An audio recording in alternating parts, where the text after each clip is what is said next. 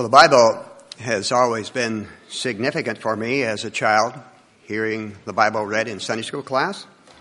As a teenager, attending Western Mennonite High School and sitting under the instruction of Bible teacher Marcus Lind. And during the Korean War, because of my understanding of what the Bible teaches about Jesus, I decided to register as a conscientious objector for 2 years of alternative service at a mental health institute in Mount Pleasant, Iowa.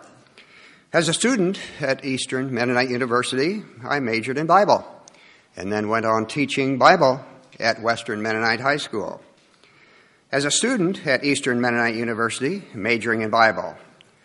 In Somalia, teaching the Bible to students who came to our house for Bible study. And today, teaching biblical perspectives at Eastern Mennonite University. One of my students is here this morning. And there to reflect upon the significance of the Bible.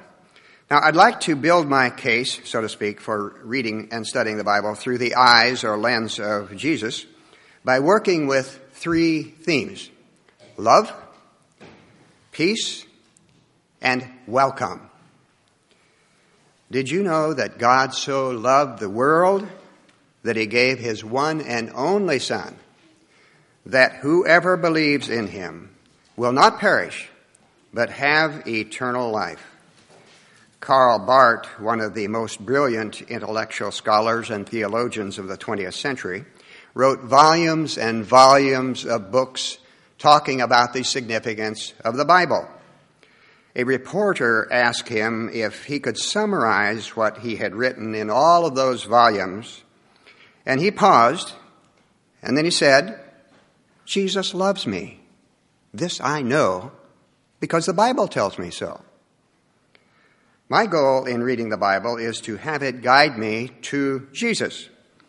My experience in Bible class at Western Mennonite High School was basically good, but I found myself at odds with some of Brother Lynn's teaching about judgment. He pictured the disastrous effect of going to hell if we die with even one unconfessed sin. In later years, I came to understand God much more as a God of mercy and grace than a finger-shaking, send-you-to-hell kind of person. I experience God's love as revealed in Jesus differently today than I did as a teenager. This love is couched in mercy and grace. This is my modus operandi today. God is no longer a finger-shaking, judging God to me, but one of love and grace and mercy as revealed in Jesus. I know I don't measure up many times, but I do depend upon that grace to be greater than all my sin. I am often reminded that there's a wideness in God's mercy like the wideness of the sea. Jesus said, "Peace. Peace I leave with you. My peace I give to you. Do not let your hearts be troubled. Do not be afraid." God, as revealed in Jesus, is a non-violent God.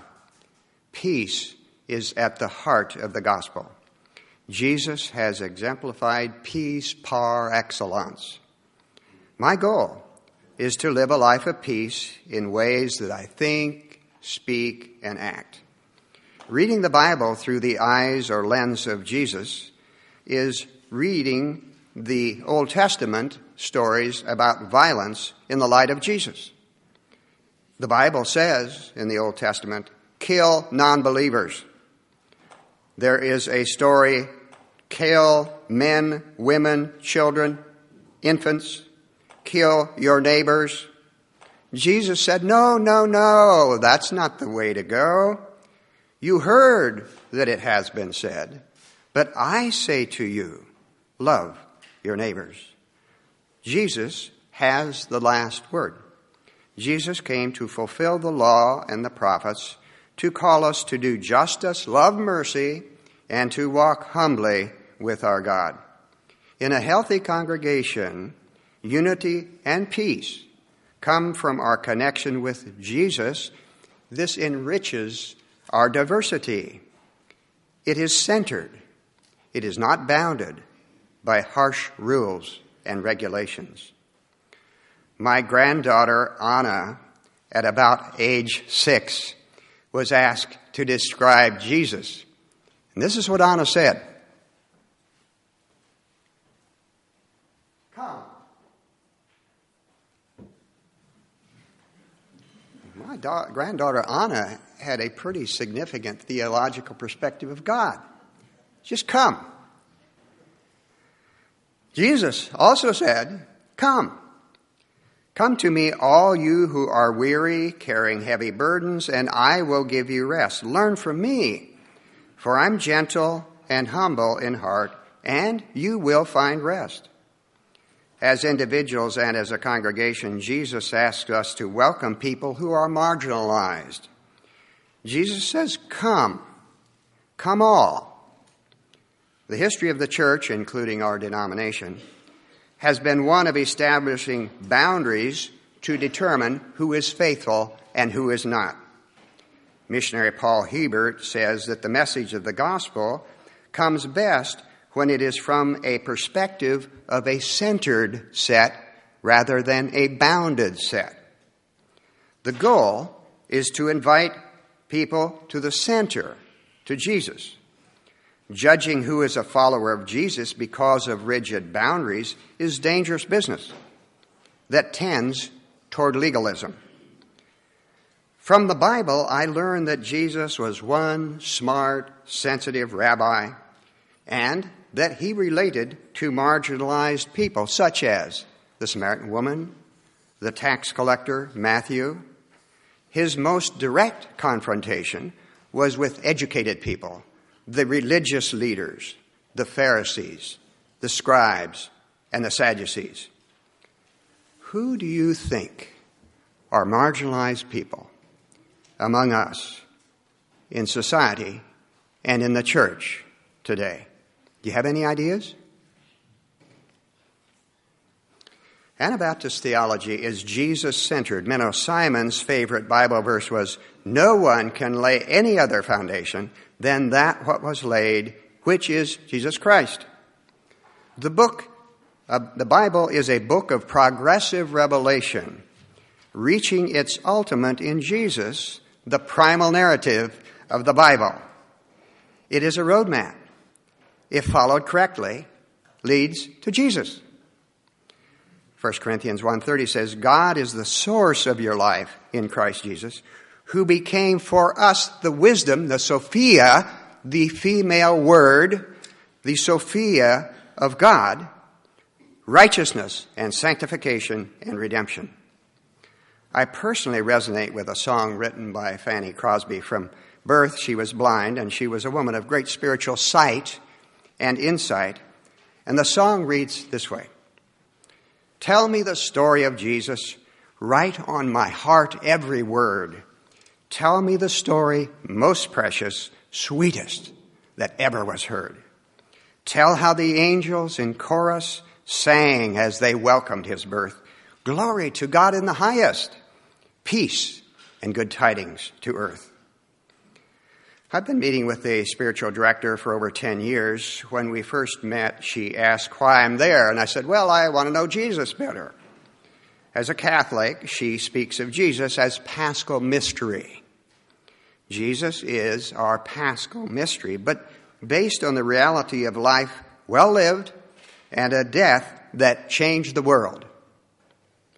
Jesus has modeled for us how to live and how to die. This coming Wednesday, we will enter the season of Lent. This is an important marker in our journey with and toward Jesus. The book of Revelation is a composite of bizarre words and phrases. Beast, dragon, bowls of wrath, great whore with 7 heads and 10 horns. I heard a story of a layperson who was reading the book of Revelation. This person had a limited formal education, and a scholar passed by and saw this person reading the book of Revelation.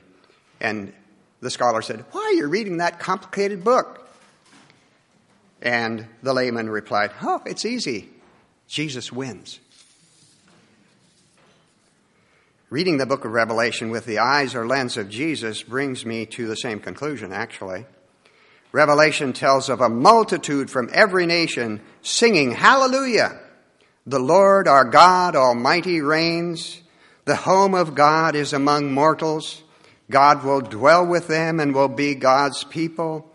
The city has no need of the sun or moon to shine, for the glory of God is the light, and the lamp is the Lamb. The nations shall walk by its light, and the kings of the earth will bring glory to it. The Spirit and the bride say, 'Come, come.' Let everyone who hears and is thirsty come. Let everyone who wishes take the water of life as a gift.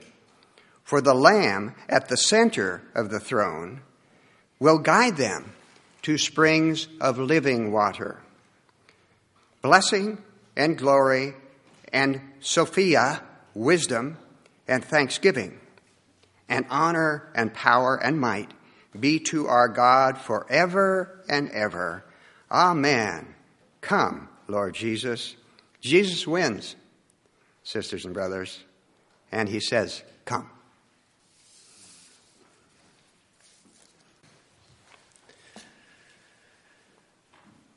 The Bible was woven into my life. From childhood, I learned that I was at the end of a long line that stretched from the characters in the Hebrew Bible to Jesus and the early church, through medieval church history, to Anabaptist groups in Europe, to Mennonite immigrants who cleared the forest where the Hans Herr House now stands, and finally, to a white clapboard Mennonite church in West Donegal Township in Lancaster County, Pennsylvania. I learned that twice before I was born, neighboring farmers had gathered in that meeting house during World War II, praying that the government would not take the surrounding farms for a TNT plant or a military base. Twice, their prayers were answered and the community survived intact. The last 200 years of the Lancaster Mennonite story is described in John Ruth's book titled "The Earth is the Lord's." To me, Ruth's book felt like a supplement to the Bible. Only in Ruth's book, I recognized people I knew and places where I had been. Here, the migrations, the disagreements, achievements, failures, joys, hopes, and fears seem to parallel what I read in the Bible.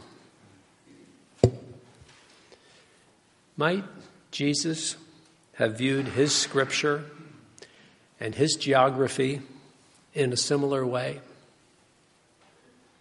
We just heard Matthew's description of how Jesus looked at his Hebrew scripture. We heard that Jesus said, "Until heaven and earth pass away, not one stroke of a letter, not one jot or tittle from the Jewish law will pass away." And also, Jesus said, "Be perfect, as our Heavenly Father is perfect." Wow. Could anyone be perfect like God? In my childhood congregation, we tried very hard. Very hard. Our job was to identify what the Bible required and do it. For my family, this started long before we children could read the Bible. When I was 9 years old, our family received, as a Christmas gift, these 5 volumes titled Standard Bible Story Readers. And on the title page of each of those 5 volumes is written these words: To Simon and Mary Jean's wonderful family, precept upon precept, line upon line, Isaiah 28:10. From Aunt Maribel, Christmas, 1957. Years later, many of you knew Aunt Maribel as a member of this congregation. These volumes were written for young children in public school. My parents read these books after the evening meal when we had what we called family worship. At that time, our Sunday school teachers encouraged us to follow a 10-year program that Lancaster Mennonite Conference promoted, with selected Bible passages to be memorized each quarter. I memorized Psalm 46. God is our refuge and strength, a very present help in time of trouble. Therefore will not we fear, though the earth be removed, and though the mountains fall into the midst of the sea. Years later, I contrasted that psalm with what I read in the words of the poem Dover Beach, where Matthew Arnold wrote, "The sea of faith was once too at the full, but now I only hear its melancholy, long withdrawing roar, retreating." Early on, my grandfather, who was a preacher in my congregation, told us what the Bible says about lawsuits. And then the grandparents on my mother's side joined in a lawsuit against a gas company that had polluted all the wells in the neighborhood. I was shocked. Why would they violate what the Bible so clearly required? I hoped my college years would be a time to sort out such things. But even in college, I had trouble finding answers to my questions about how the Bible came to be. Finally, I read a book that had the best answer I could find. We have these scriptures because over time, here is where the faith community found God. I'm still trying to find out how to read those scriptures. And this winter, I noticed that Barry Friesen was reading Wes Howard's book, Come Out My People. I am intrigued by this author's description of how, within our Bible, some passages are the product of one perspective within Judaism, and other passages are the product of a competing constituency within Judaism. The writer of one biblical account may take the perspective of the powerful, while another writer takes the perspective of the poor. For example, one Bible writer asserts that the people were happy living under Solomon. Another writer says that promptly after Solomon's death, the common people complained to Solomon's son that Solomon had been a very hard taskmaster. The people wanted change. Awareness of such competing accounts in what was assembled as our scriptures helps me to deal with some troublesome passages in the Bible, such as commandments to kill whole groups of people. Recently, I saw an article that asked, does God care about the Bible as much as we do? The writer says that maybe God did not intend the Bible to be the unquestioned final authority on everything. He gives examples. Jesus seemed to break shackles to his scripture when he wanted to get to the heart of faith. He repeatedly said, "You have heard it said, but I say." And at the birth of the Christian church, 3 times Peter refused to eat creatures that his scripture forbade him to eat. And the New Testament describes a massive shift from older ways that had included animal sacrifice, a high priestly role, and the law. Many who loved Scripture at that time did not recognize the new thing God was up to in Jesus, the new way, as he explained in the Sermon on the Mount. We may be baffled that Peter was so dense about eating unclean animals. But do we sometimes make our Bible into an idol that even God is answerable to? How can the Bible be an invigorating guide for our lives without tying us to dogma and legalism? How can the Bible guide us while tradition leads us, while the church teaches us, while reason informs us, and while experience shapes us into the people of God? How can we become a people formed by the Bible, but not shackled to the Bible? But what about keeping every rule and being perfect? First, about jots and tittles. Jesus obviously struggled with his tradition as he embraced it. He remained a practicing Jew. He was committed to the purposes and outcomes the prophets had sought. He did not relax the demands of his faith tradition. However, he did not try to abolish the rules.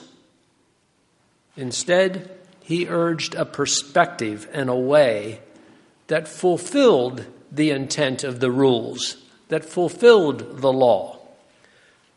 Right living requires more than obeying the rules of organized religion. Right living may reverse some customary practices, such as retaliating against enemies. Finally, about perfection. I understand that in the original language, what we read in our Bible as perfection was really a call to maturity and completeness. Maturity and completeness in the original language. At the end of the Sermon on the Mount in Matthew, Jesus tells the result of this maturity. He says the result is fruit, like the fruit of a mature and complete fig tree. Our goal, of course, is not just to read the Bible like Jesus, but to act like Jesus. That way of being is described by the Apostle Paul in Philippians 2. Let the same mind be in you that was in Christ Jesus, who emptied himself, took on the nature of a servant, and was obedient to the point of death.